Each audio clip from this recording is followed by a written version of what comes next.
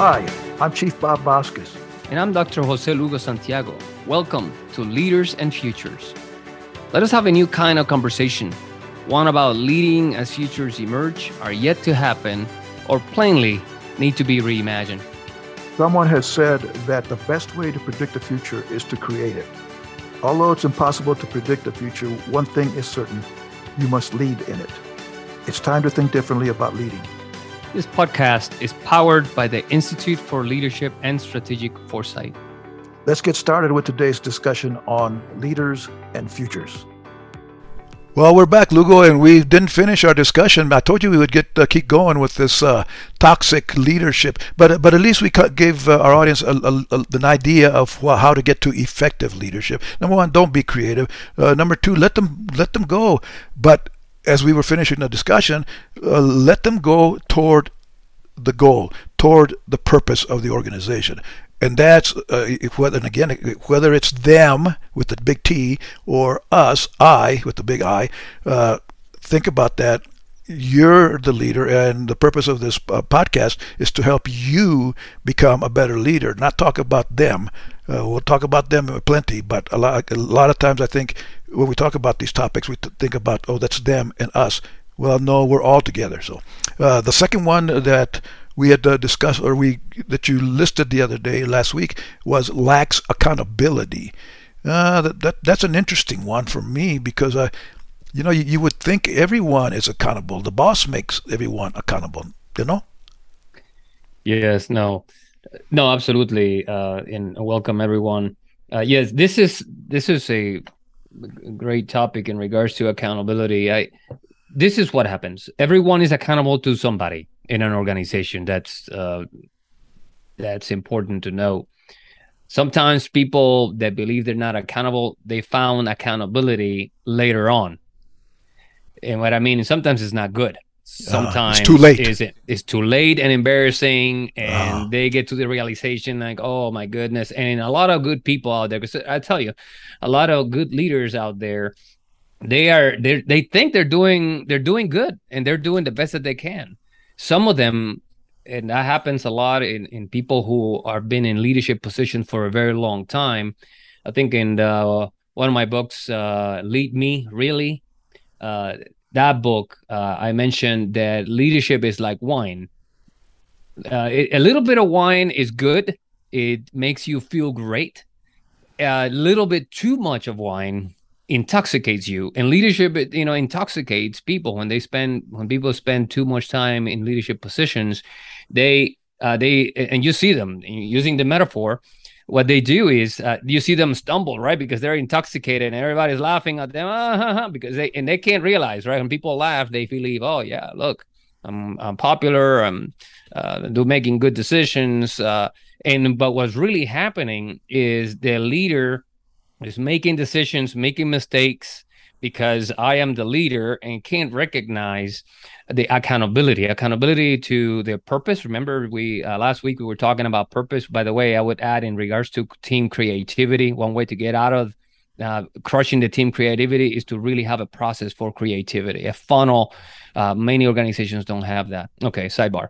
And so, but you mentioned purpose, and if they are accountable to their purpose, they will surely understand at that point that I am accountable. Oh my goodness, if this is my purpose, I have all of these stakeholders, and all these stakeholders are expecting several things from me, and so I need to align myself to that purpose and understand and self-evaluate as to how am I serving that purpose and those stakeholders. And that's one way to begin to get out of this lacking accountability. But and I think you're going to agree, because you said that last week, that we tell people, and we think we teach them in courses and workshops and all that they shouldn't do that, and how maybe even how not to do that, but they keep doing it. I haven't done it in a while, but I think personal coaching is critical to this. Because that's what we want to get to at least by the end of the podcast. How do you fix this? How this lacks accountability? How are you accountable? Well, I think if you find a good coach, a good mentor, I said this a bunch of times last week, and I'll keep saying it, who will tell you the truth, not their truth. That's a I think that's bullshit personally. But tell you the truth and then help you improve yourself. But again, I don't think people do that. And you work with corporate America a lot more than I do. I worked with a lot of, up until February, with military people. And military people, military leaders for the most part, are not that way. They don't want to hear how to improve themselves. They want to hear how to get ahead. And I don't know, maybe corporate America is the same way. It's not about getting ahead. It's about being big enough to be humble enough to accept this is what I need to do. And that's personal accountability. And I think maybe one thing, and this is free for everybody, ask yourself, am I living up to my personal purpose or the organizational purpose? And ask yourself that in every decision that you make. If it is, great, go for it. If it isn't living up to it, then maybe consider how to do it differently. What do you think? Well, personal accountability, of course, it requires that you are accountable to something. So it requires the person have taken the time to mature some kind of self-identity. And that self-identity had to do with how this person identifies to who the person is as a leader, and what the organization is, and how the person and the organization fit together to, serve the reason why the organization is there. And that, in some cases, we can say is social good. In otherwise, why should the organization exist? Social could be defined in many different things. So that's one thing that I believe when you think about personal accountability. The other piece that you mentioned was in regards to coaching, because the person needs some kind of, hey, how am I doing? And that's good. Training and coaching is a good way to do that. I've seen, but we are assuming that the person who's coaching the coachee has maturity to be able to, and deep experience to be able to lead this person through. But you see, when you think about coaching, you have to think more about not what decisions are made, but why those decisions were made and how those decisions were made. And if the person is able to get the leader to think through those processes, his or her own processes as a leader to get to why the person made those decisions, then the person begin to get some sense of insight. So I use this phrase a lot, and I said, when we're thinking about futures, one of the things that we do is we look at the past, right? We say hindsight, foresight, insight, right? So we go and look to the past. Why did I make those decisions? Where I am right now, and then I'll project myself into the future that I want to have, the futures that can be emerged, but really where I'm going to be at. And then I come back to the present, and having the two perspectives, I gain insight. And with that insight, it gives me power, right? Then I get a sense of agency. I can do something. And so that requires a lot of skill, and a lot of people out there aren't able to go through that process. But an effective coach can help a person, without a doubt. That's important. In regards to training, I mean, there's just many studies in regards to how training helps leaders develop. And to tell you the truth, in many of them, the conclusion has been the stretch assignments and developmental relationships were more critical to developing successful leaders than formal training.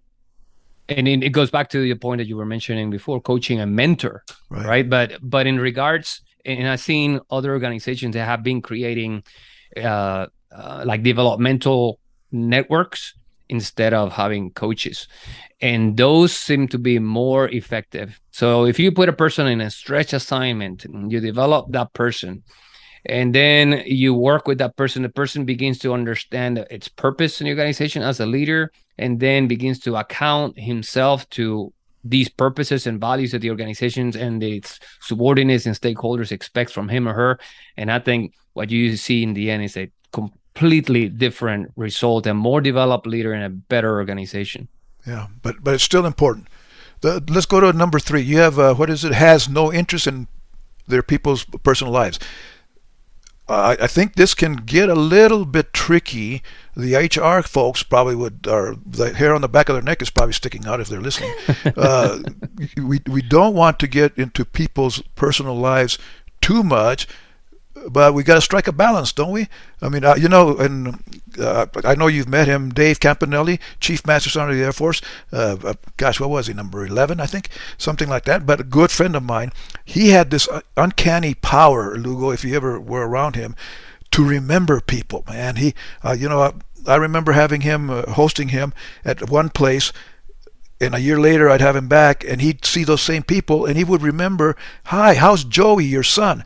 And how's Carolyn, your wife? I mean, it's like, Dave, I see them every day, and I don't know their names. How can you remember that? Which, I don't think there's a trick. I've never asked him or anything, but he just had that power to be able to do that. And I think it's a matter of respect, that we remember enough. We take enough time, because time is always of the essence, but we take enough time, care enough to remember those little things. I had a great boss that was just incredible. She's a good friend of mine still, but she used to send happy birthday cards to our parents, not to us. Well, we would have a cake and all that kind of stuff. And this is years ago, and she did. She sent a happy birthday card to my mom in a little dinky town by the name of Deming, New Mexico, years ago, and saying, thank you for letting us have the chief. He's a great guy, and blah, blah, blah, blah, blah. And my mom was just so blown away by that she published it in the newspaper. Even up until about 5-6 years ago, I haven't been back to my hometown since then, but I'd go back to my hometown and people would ask me, hey, how's your boss? What do you mean my boss? The one that sends you your mom birthday cards. Wow, they remember that stuff, and powerful. Yes. So my boss, who has never been to Deming, New Mexico, I don't think, she's she's a star down there because they love her because she cared that much. So, but again, I think we just got to be careful that we don't get too deep into the personal lives, but be deep enough that we show that we care. Yeah, that's such a great point. When I read this, obviously we put ourselves in a leader's position, and this is what I believe it means for me. How do I take this? Has no interest in their people's personal lives. We know that it's important for you to understand the context from where people operate. I think and I need to have an opportunity to do that, because if I understand it, we can then share our story. So General Welch, former Air Force Chief of Staff, he used to say, every airman has a story. And the same thing for us, every person that I am in contact with, every follower, every leader has a story. But imagine if I have the opportunity to sit down with a person, get personally interested in who this person is. You mentioned respect. That's exactly it. It's not about understanding the personal issues of this person. It's about understanding who this person is to you and the organization. So, because the person, you owe respect to these people as human beings. They're in your organization and they're doing amazing work. So what I want to be able to do is develop the context. Tell me, who are you? What's your story? That's the best way to start this. What's your story? And the person will tell you, hey, this is, and so now you know how this person got to where this person is at. And why is that important? Because you got to think about outcomes. Remember, I think last week we talked about being able to understand outcomes, living in an organization, understanding outcomes. So why is that important? If I am thinking, I have a special project. We also talked about creativity the last time, right? Having a process for creativity, there may be something in your organization that is missing. And because you are personally interested in the story of the people around you, you found somehow this person that you were talking to gave you an insight as to who this person is. And that is the person that you need to have in a particular team, giving the person's experience. So that's how I see this, being interested in personal, in a person's story, not the personal life itself. I think we should not take this too literally. Well, and I'm going to go back to your experience in basic training as a TI. because you were really mean. That's what everybody used to say. Mean right. Lugo. They said other things, but that's well, part of it. We can't say that on the air. But anyway, I was taught. One of the last things that my recruiter told me before I went to basic training was, don't volunteer for anything. Keep your mouth shut and just do what you're told. Which maybe in those days, and I can tell you some stories about those days. That was 50 years ago, but that goes against what I think what you're trying to say, Lugo, because as you say, everyone has a story, but more importantly, everyone is a story.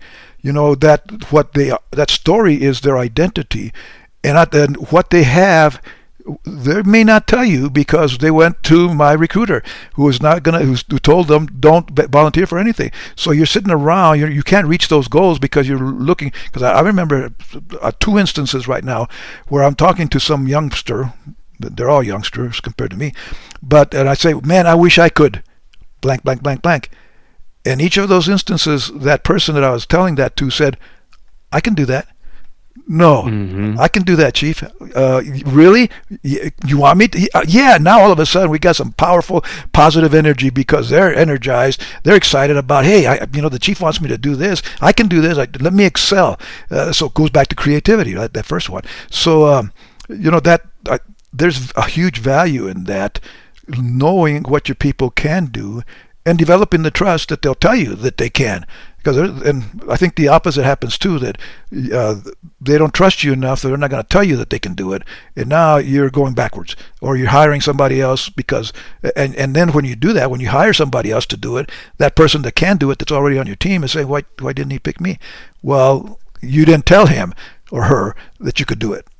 Kind of a backward cycle that continues on. So yeah, they don't just have a story, they are a story. And again, with the right balance, and again, goes back to trust. If you can trust each other, mutual trust toward that purpose, I think this will work a lot better. Yeah, I think that if the leader, well, not the leader, but if the people that led, when the led can say she cares, then at that point, that item there has no interest in their people's personal lives. That's right there. That answer is the response that we as leaders got out of this trap of not having an interest in people's lives. And when I mean caring, it means you're tough, you develop people, you know their story, you understand what needs to happen in the organization to close the gaps, and you can put all those things together. You care. That's the bottom line, which is what I think I told you a few episodes ago that effective leaders do. In fact, we broke it down, CARE. In other words, Lugo, you're saying that I do know what I'm talking about. A little bit. A little bit. I'm trying just to make sure that you stay on your toes, right? Yeah, give you some room for improvement. Yeah. Okay. All right. Well, we'll get into the next two next week because when you gotta go, you gotta go. Let's go. Thank you for listening. We hope today's topic connected with you and helped you reflect on the work leaders do to get out of a narrow focus on one future and into a broader range of plausible alternatives. If you'd like to connect with us, find us at leadersandfutures.com. And if you would like to learn more about leadership and future studies, we have several programs to help you at the Institute for Leadership and Strategic Foresight. Until next time, be great.